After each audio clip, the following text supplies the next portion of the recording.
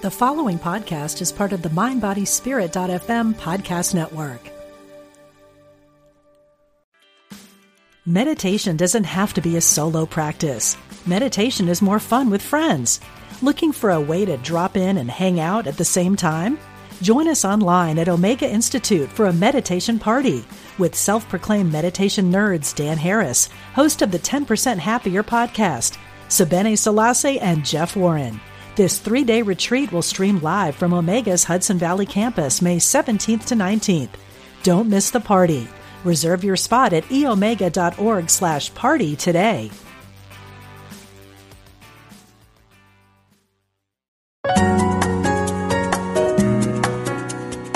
Providing insight and resources for your spiritual journey.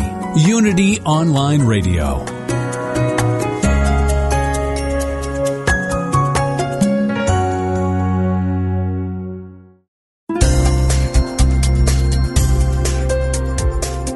Thank you for tuning in for this Unity Partner Program.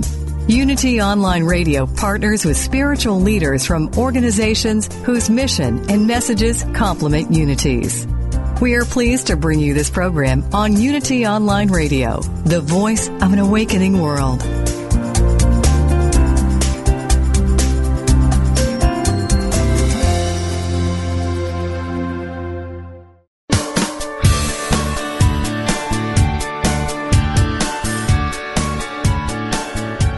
Welcome to Main Street Vegan with host Victoria Moran.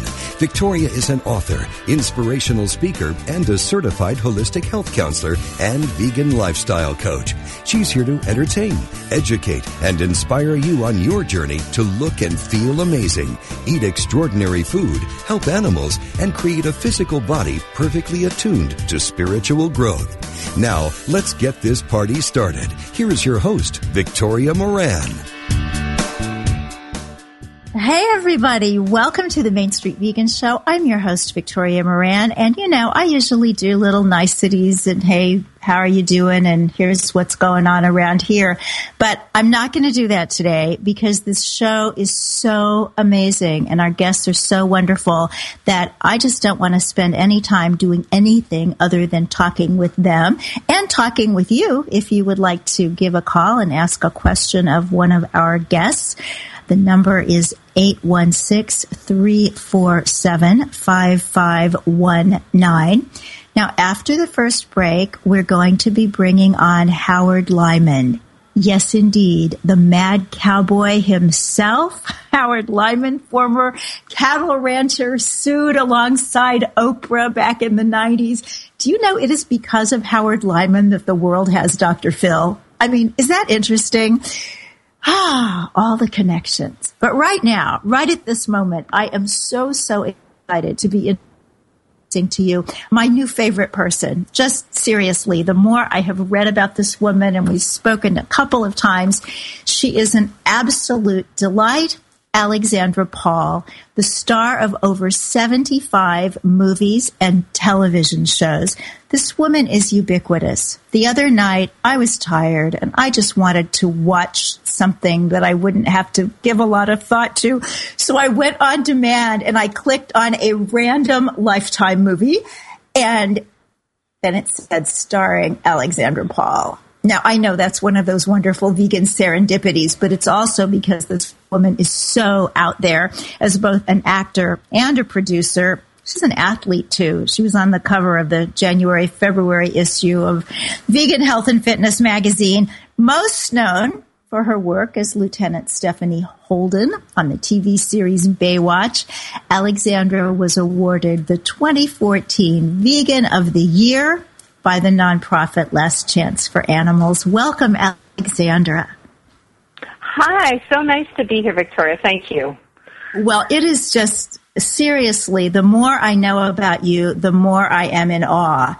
You've been arrested a whole bunch of times and not for doing anything bad. Tell us about your activism. It depends what side of the political spectrum you're on. I had Oliver North once people who are younger than 20 won't know who he is. But Oliver North once accused me of being a tree hugger, and I considered it a compliment. So I have been arrested for civil disobedience, for nonviolent civil disobedience, over 16 times. I actually stopped counting. I used to go to the Nevada test site, which is a place where they test nuclear weapons on a regular basis, and commit civil disobedience there. And so then I was routinely arrested. And then after during the Iraq War, I was also arrested and spent time in jail for protesting. You and Bruce Friedrich, I think some of the best people I know, have a record. And I'm really in awe of your commitment. So tell us a little bit about your background. I know you became vegetarian as a child. How did it all start, and what made you who you are today? Well, I was an environmentalist as a child because my mom was a British war baby, and so she conserved a lot, mostly because of she grew up with that kind of ethic, not from an environmental ethic, but you never know what's going to happen. There might not be enough, next time. But I looked at it as all her recycling and turning down the heat and things like that as an environmental reason to do it. And so I grew up an environmentalist. But when I was 14, I read Diet for a Small Planet. And that book had a mostly an environmental bent, talking about why eating animals was destructive to the planet, and I became a vegetarian. And then a couple of years later, I read Peter Singer's Animal Liberation, and I understood the ethical reasons for being a vegetarian. And then 4.5 years ago, I finally became a vegan. After being an almost vegan for 20 years, I had already given up wearing all animals, but I still had some dairy in my diet. So for the last 20 years. So I finally got rid of that 4.5 years ago, and I must say it was the best thing I ever did besides marrying my husband, and I regret that I didn't do it earlier. Well, really I took forever to get from a vegetarian to vegan, and I know that you said in the article about you in Vegan Health and Fitness that you had an eating disorder in your young life, and you worried about too much restricting. And I held on to the dairy too, but I'm so amazed that you actually got rid of wool before dairy. It's like we all have a process. Yeah, that's funny. Well, because I think food has always been an issue because of my eating disorder, so it was much easier for me to tackle fashion, which I really don't care about. And so that's never been my priority anyway. And in the 80s, when you didn't wear leather or wool or silk, you basically were wearing plastic shoes and sneakers, Keds the whole time. So, but I didn't care about that. But yeah, food was definitely a barrier. And interestingly, what I thought was going to be a restriction, and what I feared would be a restriction, cutting out dairy, that last bit of dairy, ended up being so freeing. Like, I don't even look at dairy as a food anymore. So it's not even I don't even feel denied. Yeah. So you say that being vegan changed you. How did it do that? It's interesting because being vegetarian for so long, you'd think that it wouldn't be that big a leap, but I really felt that after actually making that last change from taking out all dairy, I didn't even eat much dairy, actually, changed the way I looked at the world in terms of animals and people and all creatures being completely equal, each of them, all of them having their own rights to live without being used for another entity. So I think that just really helped. I mean, I always sort of believed in equal rights for animals, but actually when you actually live it, you just believe it more deeply. And my heart became more open because I was practicing nonviolence, beyond civil disobedience. I was really practicing it in almost every area of my life. I'm sure I fall down. Sometimes I wonder where the clothes that I often wonder where the clothes that I wear come from. But I still have, places to go to be better and less violent in my life. But it was a huge step for me. I love that the opening of the heart. I remember Dean Ornish told me 20 years ago that he had wanted to call his book, the one that is called Dr. Dean Ornish's Program for Reversing Heart Disease, he'd wanted to call it Opening Your Heart because that's really what it's about, literally and figuratively. Yeah, that's a great double entendre. Sometimes I think it's easier to live in a way that shows respect and gives rights to non-human animals than it does to have toleration and respect and caring for some of the humans around us who see things differently. But you have a beautiful marriage with an omnivore. Tell us about that. Yes, my husband is an amazing man, and he's so loving and wonderful, and he is not a vegan or even a vegetarian. Although he has gone vegan when I've asked him for my birthday for 3 weeks here, 1 year, and 3 weeks another year, and he happily goes vegan. And his favorite restaurant is Veggie Grill. But he just isn't at the same place as I, and I recognize that, it took me 33 years to go from vegetarian to vegan, so everybody has their process, and me telling him how to be it's the secret of our amazing 20-year union, is that we don't tell each other how to be, and he lets me be fully vegan and embraces it for me, but and I let him be who he is. Oh, that's a lovely message, because I know a lot of our listeners are in mixed marriages and making them work, in one way or another. I find it interesting that your husband is a triathlon coach, and I don't know if you know the work of J.L. Fields. She's blogs as JL Goes Vegan. Her husband is also a triathlon coach and has also, been the omnivore in the family, but, slowly coming over in one little way here and another there. And just like you're talking about, great peace in the home as these two people coexist at their own places. So I think that's important, because just like, if you want to practice nonviolence, there has to be acceptance of other people's journeys. And I don't buy the food for him, but I recognize that he's a different individual than I. And just because we're married, it doesn't mean that I dictate what he does. Just like I don't dictate my neighbor, how my neighbor lives, or the stranger in the street lives. And yet you shine your light like crazy, not just about food animals, but you're also very involved in working to eliminate animal testing. Tell us about that. Well, I support an organization called Center for Responsible Science that is working to change the FDA regulations that mandate animal testing. And Center for Responsible Science is really addressing the core problem, which is that the rules mandate that pharmaceutical companies test. So I used to, I still boycott products that test on animals, but I recognize that I can boycott up to high heaven, but unless the rules change, they're basically mandated to test on animals. So I support organizations like Center for Responsible Science that go to the core and are trying to change the rules so that pharmaceutical companies don't have to test. Because the truth is, human relevant drug testing is better for everybody, including the pharmaceutical companies. It's cheaper. It will produce much more effective drugs more quickly. And so many people don't know that. So many people say, well, if you don't agree with animal testing, that means that you think animals are more important than people. But when you look at it overall, it's a win-win, like so many of these things are. It's like going vegan and getting healthy. Even if that's not why you did it, chances are that's what's going to happen.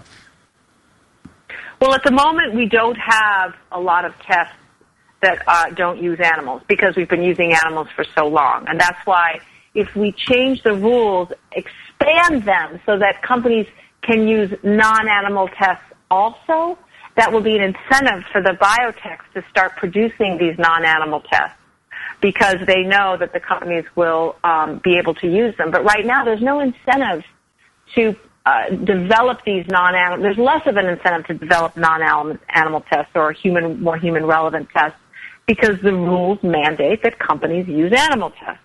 So if we can broaden the rules not eliminate animal testing. I wish we could do it right now, but if we can broaden them so that the rules, instead of mandating animal testing, mandate that their scientifically valid tests are used. That is a very important step in changing this paradigm, which uses animals to test products that are meant for humans. Yes. Well, I love the phrase human relevant tests. I don't think I've heard that before, but that really suggests the truth of what kind of test do you want. You want them to be relevant for humans. I'm going to start using that. Thank you. So you're welcome. Well, by the way, I heard one of your interviews, and the gentleman didn't like plant-based, and I have to say that I agreed with him, and I don't like using the term plant-based either, and so I think that it's important. It's wonderful, your radio show, and some people might disagree with me, but I learned something from that, because I realized, wow, yeah, I see what this gentleman's talking about in terms of plant-based, and so now I don't use that term either, so thank you. Well, and I agree with you and with him, simply because it can be a synonym for vegan, or it can just mean somebody who eats a lot of vegetables, but also eats animals. I mean, I think we need to be clear, and that's a choice a lot of people make. It's not a terrible choice, my goodness, because eating a lot of plants means you're going to eat fewer animals, but, let's just say what things are and be clear. I think sometimes health people don't want to be confused with animal people. And I think that's true with environmentalists as well. Do you see that? I do, and I'm disappointed. I mean, I've been in the environmental world for a long time, and I'm very disappointed at the large organizations who will not advise, in their top 10 reasons to, save the rainforest, or help with water issues, or clean air. I mean, that they don't put that if people went vegan, that would make a huge stride. So, because they're afraid of their donor base, they don't want to alienate their donor base. The other issue that I focus on a lot is human overpopulation, and it's the same issue. Is that if that issue were addressed, and all other environmental issues would be ameliorated, and the same thing goes for our diet. Very true. And these are hard positions to take sometimes, but you certainly don't seem to be one who is easily talked down. You actually have a very interesting take on companion animals. What's your opinion about how we relate to those who are in our families? We have a cat. She's on my lap right now. Her name is Hallie, and I give her a lot of freedom. I don't have a dog because I feel like I wouldn't be able to treat a dog the way that dogs should be treated, and I'm concerned about people who have dogs at home alone all day and walk them for 10 minutes and twice a day, and that's that. I just don't think that's our standard. That seems everyone feels that's okay, and to me, that's not okay. Animals are more sentient than that, and they need stimulation and companionship, and they shouldn't just have to be let out to go to the bathroom, every 8 hours. And also then being on a leash too. The whole thing bothers me. But I know that it's so ingrained in our society to have the dog locked up in the house and then take them out for 10 minutes on a leash that people think that's normal. I know that, and I don't ride horses either because I feel like that's a form of, and I used to when I was a child, but a form of, it's a life where they're in a stall a long time, and then you put, your 150 pounds on them and yank them around with this bit in their mouth. It doesn't wash with me. And that's one of the things that changed in me when I became vegan. I started looking at animals as complete individuals and not as just, our animals to do with what we want and to conform to our life. Well, Alexandra Paul, I look at you as an incredible individual, truly living an aspirational life, and my dog Forbes agrees with absolutely everything that you had to say. Wish we could talk for a really long time, but we do have Howard Lyman on the line and need to move on to him, but I just want to say you are splendid. And I just thank Nick Tyler so much for putting us together, and I hope that our paths will cross again. Thank you. And if anybody wants to know more about me, they can check out my website at alexandrapaul.com. Great. And we'll say that again at the end of the show.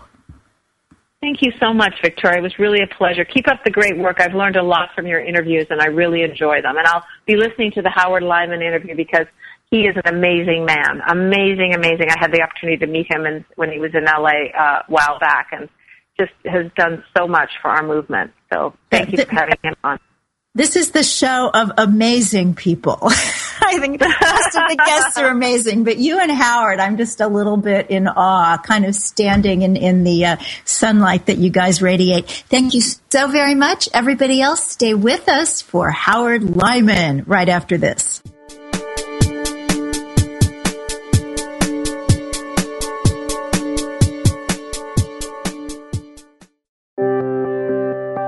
Unity Online Radio brings you inspiring programs on a variety of spiritual topics. Giving to the network is now easier than ever. Simply text Unity Radio to 72727 from your smartphone. You can make a one-time or recurring donation. Your gifts help us offer enriching spiritual programs that reach listeners around the world. Text Unity Radio to 72727. Thank you for your support.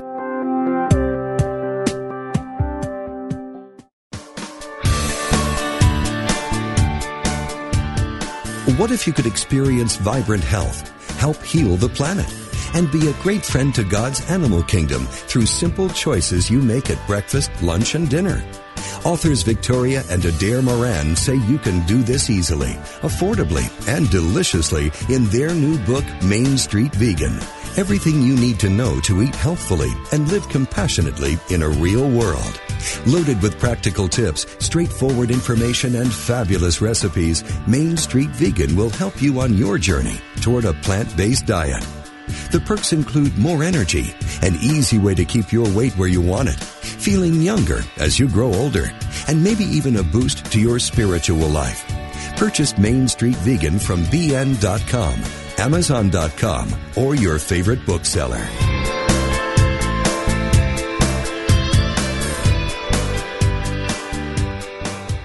I will leave this world as it is. The world is full of voices, advertising, television, politics, colleagues, family, and friends. All are too happy to tell us how to live. In all of that noise, it's easy to miss the one voice that matters, your own soul. What would happen if you could hear that voice? Imagine the clarity, confidence, and courage that would be yours and the life you could create. Join Janet Connor, best-selling author of Writing Down Your Soul, The Lotus and the Lily, and Your Soul Wants 5 Things, as she and her guests explore how to hear the call of the soul and create the soul-directed life. Live Thursday at 1 p.m. Central, only on Unity Online Radio, the voice of an awakening world. Go inside to find my God.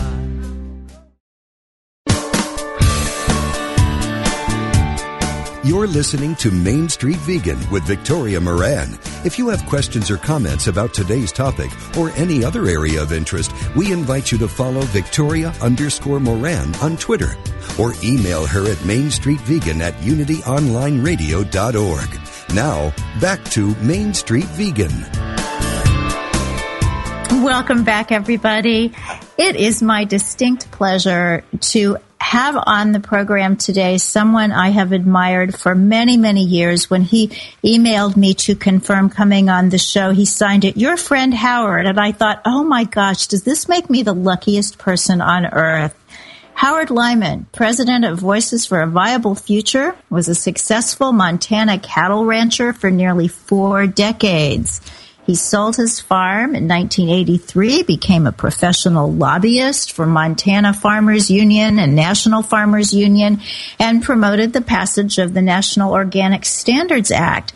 But then something happened. We're going to find out what happened and what turned this cattle rancher into a vegan. Howard is the co-author with Glenn Mercer of Mad Cowboy, which tells his story, and he's appeared in so many documentaries, including Vegucated and Cowspiracy. Welcome, Howard Lyman. Hey, Howard, how are you doing?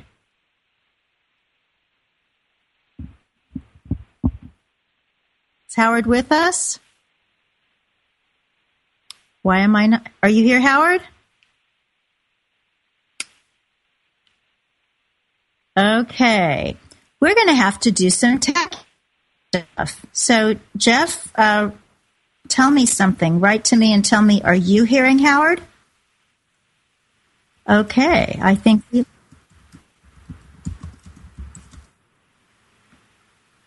well, okay, Jeff is going to find Howard for us, and I'll tell you a little bit more about him while we wait.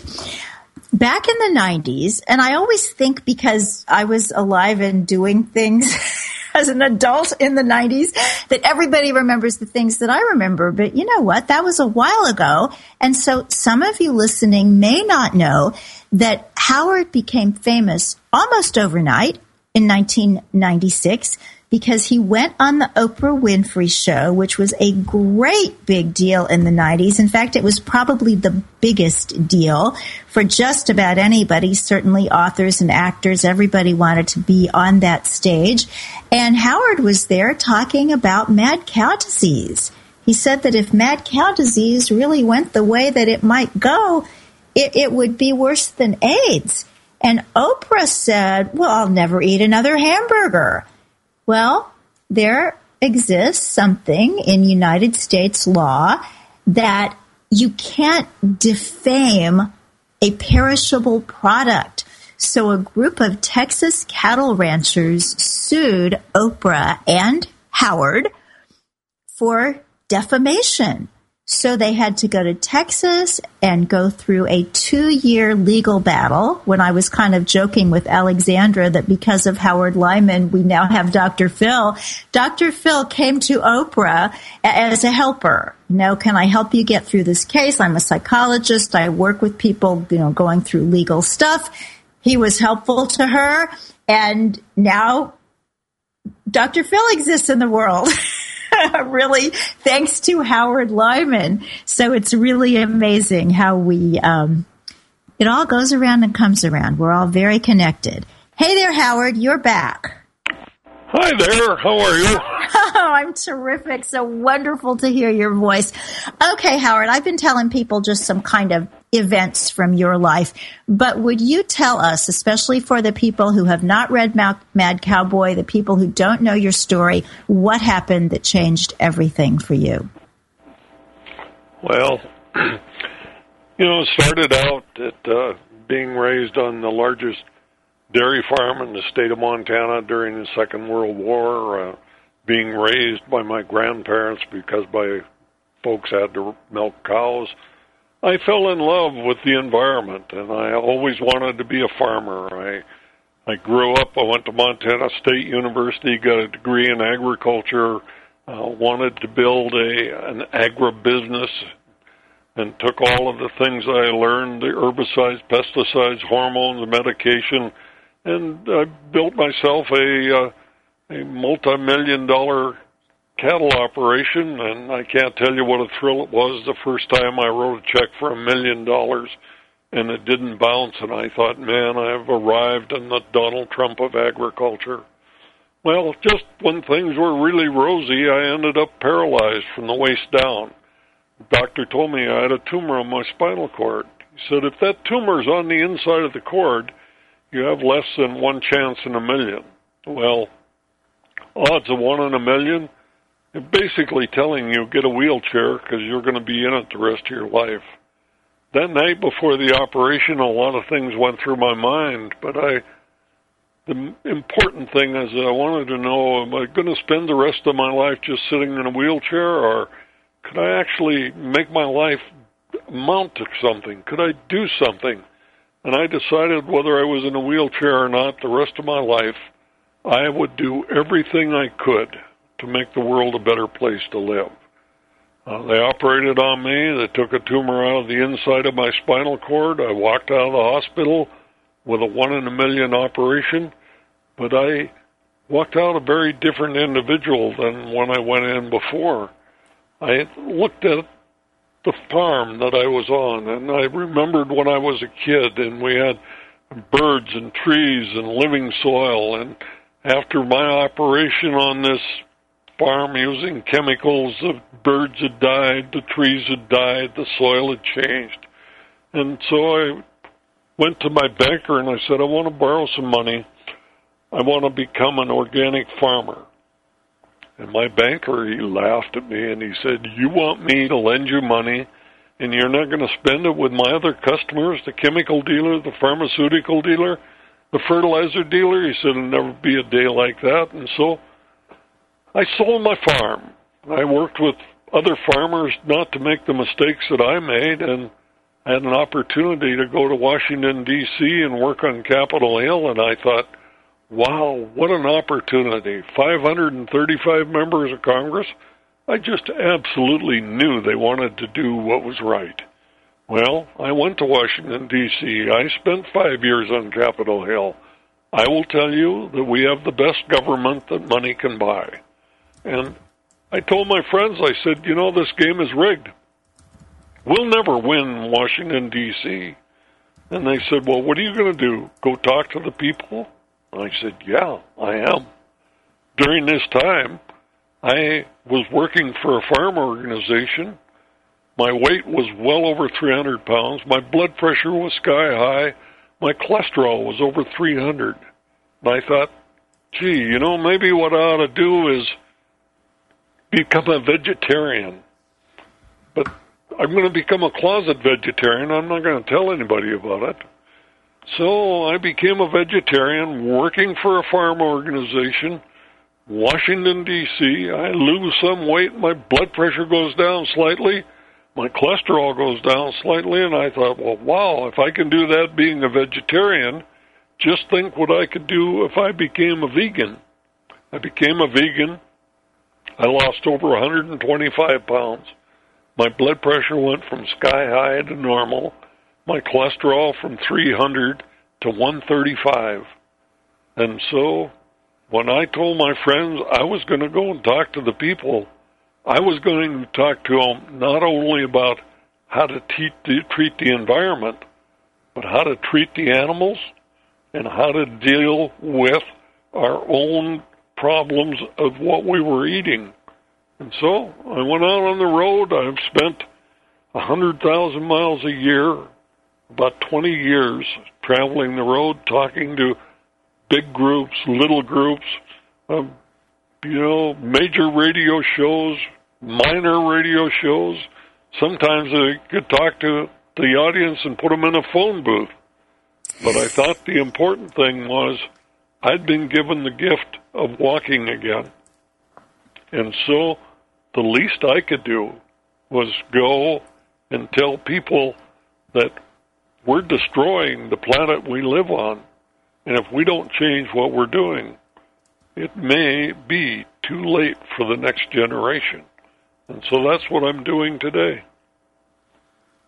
And it's so interesting to me, Howard, to have some of these memories with you, because I've known you more than 20 years. It had to be 1992 or 93 when you came to my little apartment in Kansas City, and we gathered, 12 or 15 vegans or almost vegans to listen to you after you had given a bigger talk. And I remember thinking then, we're really doing this. We're really getting the word out. But you look at it now, and I know it's not fast enough and not big enough, but it is still amazing. And a lot of that is thanks to your work.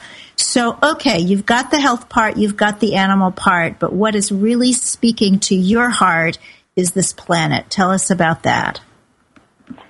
Well, I love animals, and I love my own health.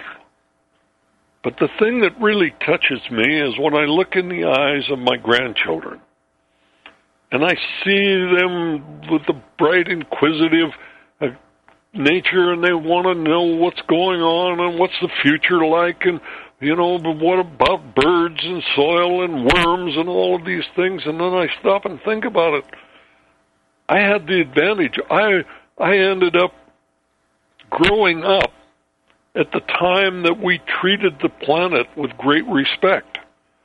But in the time that I was operating my farm, what's happening today, we are beating the earth to death. They were talking about a thing that's called global warming. Well, nothing in the world could have been a worse term than global warming, because really it was climate change. It was human action causing climate change. And we are definitely causing the climate to change. The weather is getting warmer, it's getting colder, it's getting wetter, it's getting drier. And, I live in Ellensburg, Washington. We're on the dry side of the mountains, but can you imagine? We have not seen any measurable precipitation in the area that I live in almost 6 months. California right now is going through a tremendous drought, and they're talking to the people about conserving. And, since the governor has been talking to the people of California about conserving, water use has gone up. When in the world are we going to wake up to the fact that we are changing the climate that we are living in? And so, when we look at this, we say to it, well, it may get a little warmer, it might get a little drier, but it's going to be all right, isn't it? Well, do you realize the last time the amount of carbon that's in our atmosphere happened on planet Earth, ocean levels were 70 feet higher than what they are today? We are seeing the glaciers melting. We're seeing the Arctic ice field shrinking. Do you realize that in 2013, the last year that they have the data for it, the Arctic Ocean, which is better known as the air conditioner of the Earth because ice reflects back about 80% of the sunlight, which makes a planet much more livable for us. Well, in 2013, July, 40,000 square miles of that ice melted per day for every day in the month of July. Just stop and think about it. The air conditioner that we have reflecting back the sun is no longer there. We're absorbing that heat into the Arctic Ocean. The temperature in the Arctic has increased anywhere from 4 to 7 degrees. They say, the climatologists, that if the temperature on planet Earth increases 2 degrees, it will be a major catastrophe. It's already 4 to 7 degrees in the Arctic, where it's the most important that we have. So we're seeing sea levels coming up. We have island nations today that are already in the South Pacific making arrangements with other countries because they know their entire population is going to have to move. The state of Florida, the mean elevation of the state of Florida is about 7 feet. Today, at high tide, we have the ocean water on the streets of Miami. We have the Okefenokee Swamp, where the salt water is invading again, changing it. We're going to see changes that are going to affect about 1 out of every 3 people that inhabit planet Earth, that they're going to have to move from where they live. Places like Florida, New Jersey, New York, or an entire country like Bangladesh, millions of people are going to have to leave because their country is going to be underwater. So, Victoria, I think that it's really important to understand that here I am. I'm a vegan. I'm really proud of being a vegan. I'm proud of the idea that no animal has to die for me to live. I'm proud of the fact that my diet, the one I consume, is the one that makes my body as healthy as it is. But when I look at being a vegan, probably the most important thing about being a vegan is I don't consume any animal product. Animals today on planet Earth, livestock, are emitting the most amount of greenhouse gases of any factor in the universe, more than all the trucks, buses, airplanes, more than all of the coal-fired power plants, more than all of the environmentally fouling things. The majority of them are coming from livestock. Now, the World Bank or the United Nations, they say that 18% of all of the global greenhouse gases are coming from livestock. Well, they're so bad because the majority of it is methane. Methane is between 34 or 100 times more detrimental than carbon. And we're ending up with the majority of it coming from livestock. We don't have to pass any laws. We don't have to have trade agreements. All we really have to do is 79% of Americans claim they're environmentalists. If you're an environmentalist, how in the world can you continue to eat an animal product when you know it's causing the greatest amount of greenhouse gases of any of the pollutants on the planet? You can change that at your next meal. Well, that is the $64,000 question, and you and I are old enough to know what that means. I think it's that environmentalism isn't personal. If you see a video of an animal being abused, just today, Mercy for Animals released this just tragic footage of these pigs being beaten. These are pigs destined to be sold as pork for Walmart. That's very emotional. I relate to that, and I think a lot of people do. If the doctor says your cholesterol is 300, you're looking at a bypass, very personal, very easy to connect the diet to that. But there's a disconnect for people about connecting what we eat to the plight of the planet. How do we bridge that gap and really make it real for people?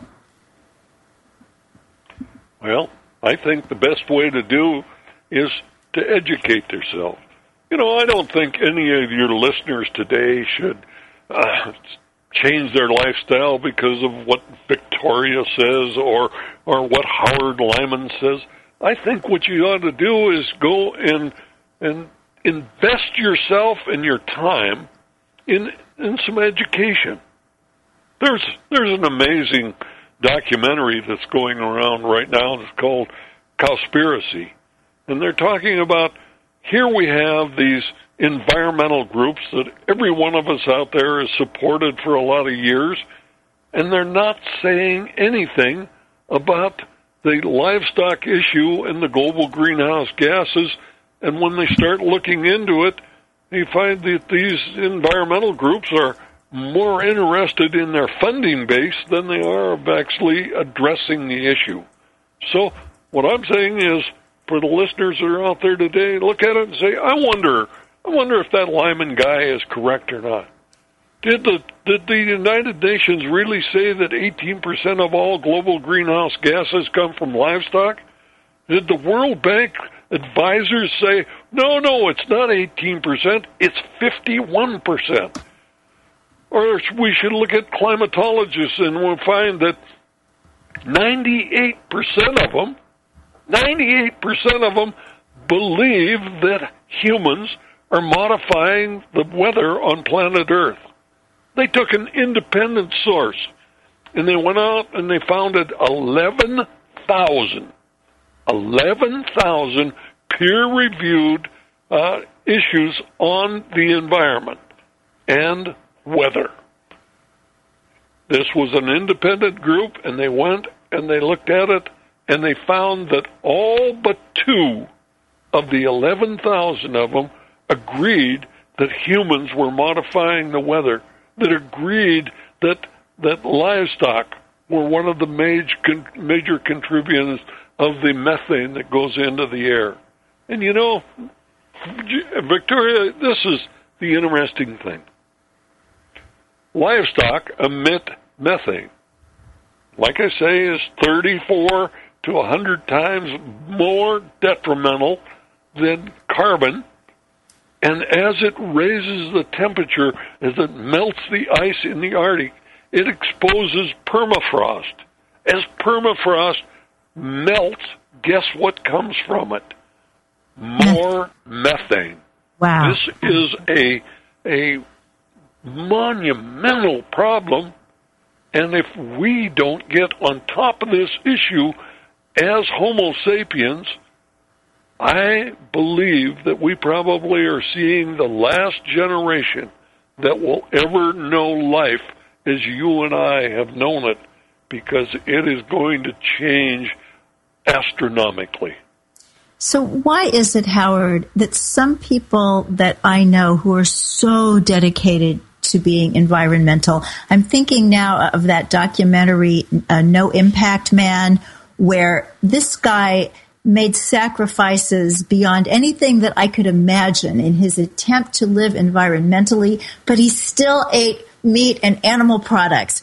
What are we not doing to reach people? Well, you have to remember that a number of animal products are actually addictive. Now, I smoked at one time, and I can tell you that nicotine is addictive. And when I quit smoking, I'll tell you, I went through a withdrawal that I couldn't hardly describe to you. And you know what else? When I gave up cheese, I went through the same type of a withdrawal. Animal products are addictive.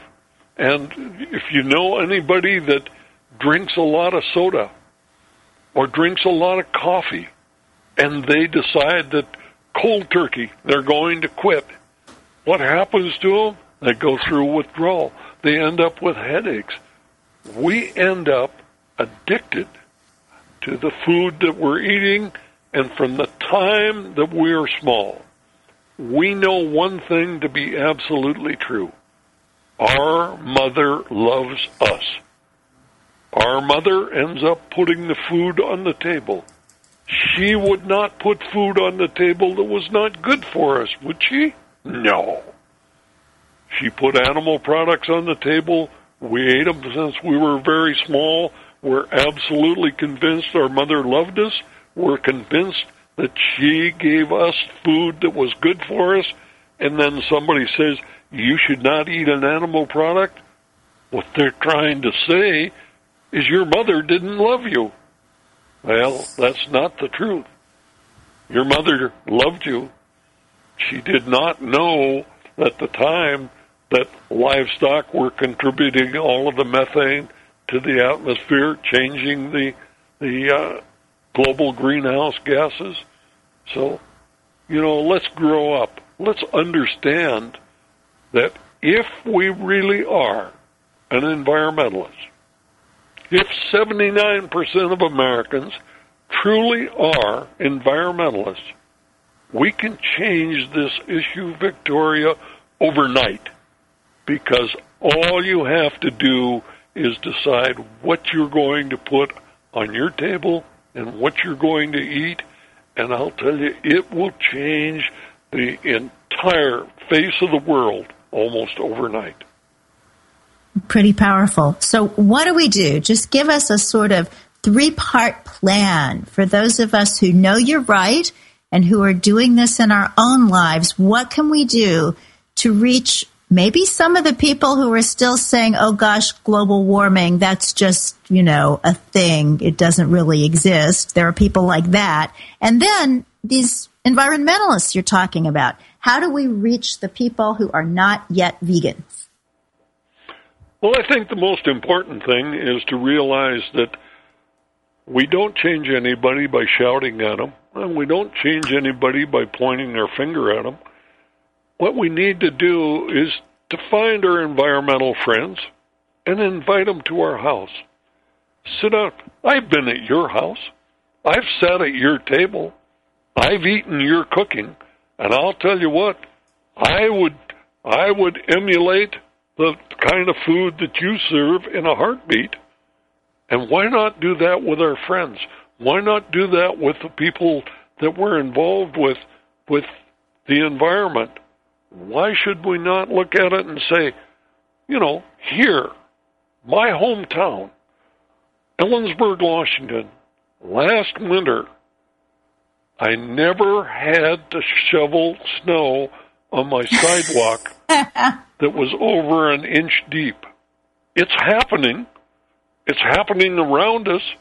Major companies right now they're selling chemicals are telling their salespersons, you have to adjust what you're selling because the environment is moving, the temperature is moving north about 150 miles a year.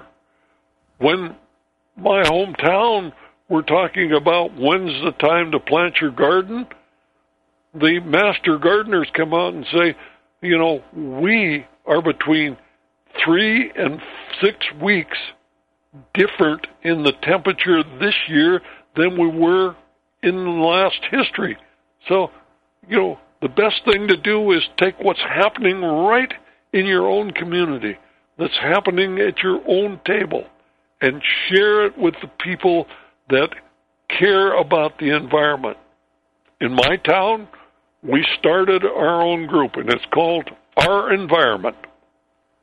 All we do is 2 Saturdays a month, we get together, everybody's invited, we bring in good, noted speakers, we end up with group discussions on the weather, the temperature, the diet, and it's an amazing thing how many people that I've dealt with in environmental issues for years and years and years had closed their eyes to what they were eating, but now we're slowly opening them up, and I hope we can do it quickly enough that my children and grandchildren will have an opportunity to live on a planet, enjoy it the way that I was able to.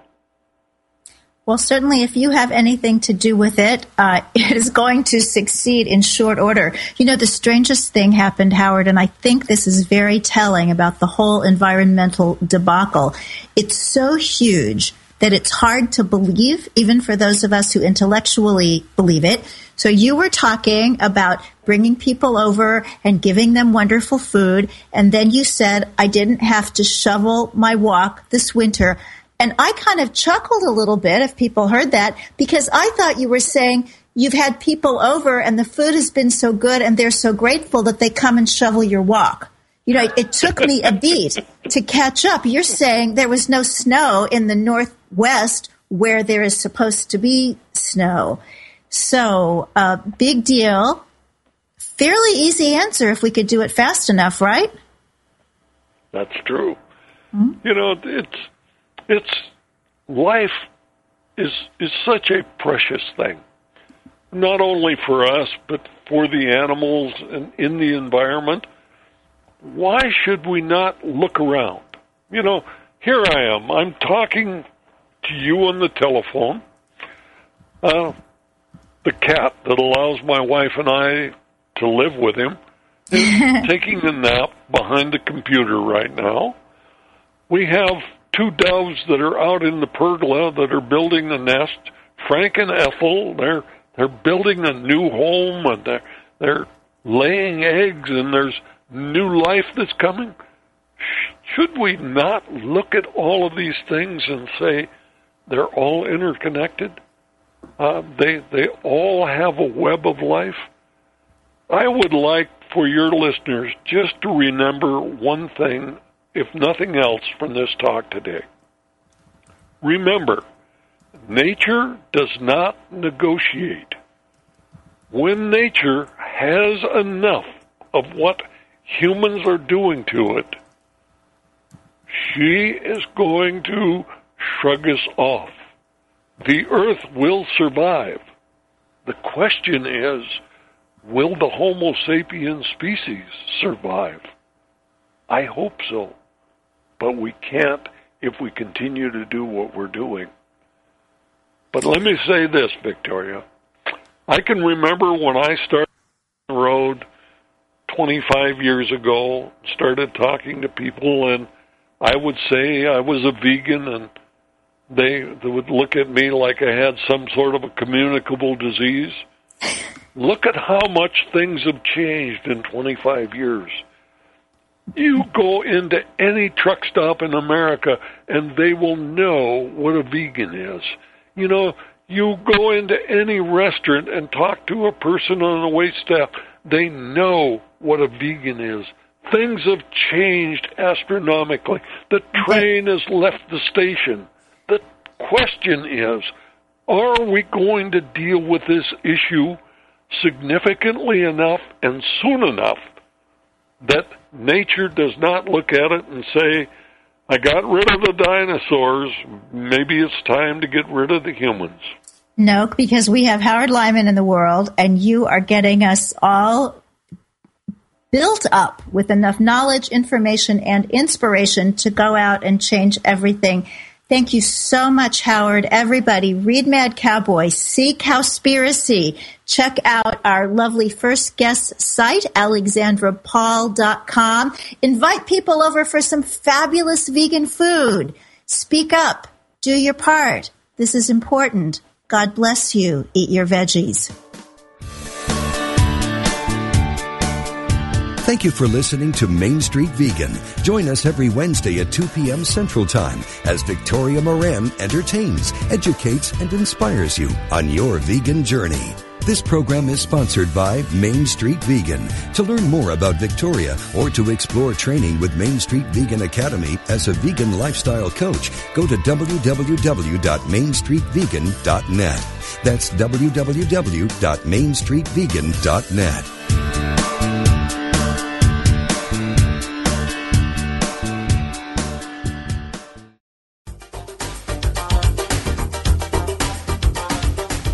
You've seen reality TV.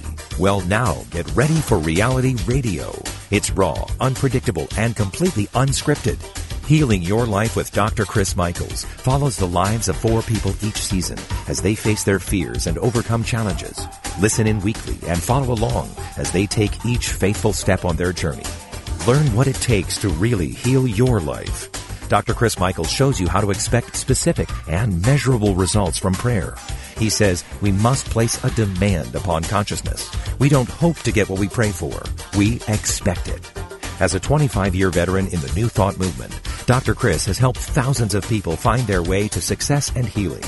His faith is unshakable, and his commitment to helping others heal through the power of prayer is extraordinary. Don't miss Reality Radio, Healing Your Life with Dr. Chris Michaels, live Mondays at 11 a.m. Central Time on Unity Online Radio.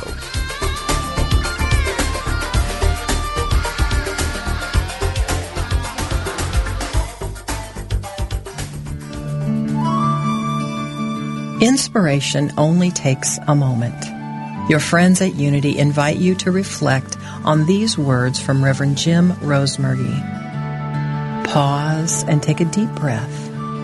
When you are ready, affirm silently to yourself, Sweet, sweet Spirit, I desire a closer walk with you. Show me the way. I am listening. Take time now in the silence to get in touch with the spiritual guidance within you.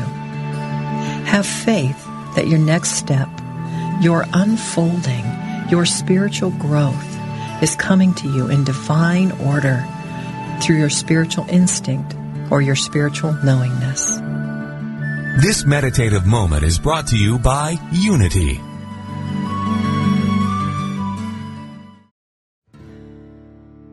Do you want to deepen your connection to the divine? Speed up your progress on the spiritual path? Then tune in to the Spirit Matters podcast. I'm the host, Philip Goldberg, and I interview experts with wisdom, insight, and practical guidance for every seeker of truth. Spirit Matters on the MindBodySpirit.fm network. Subscribe wherever you get your podcasts.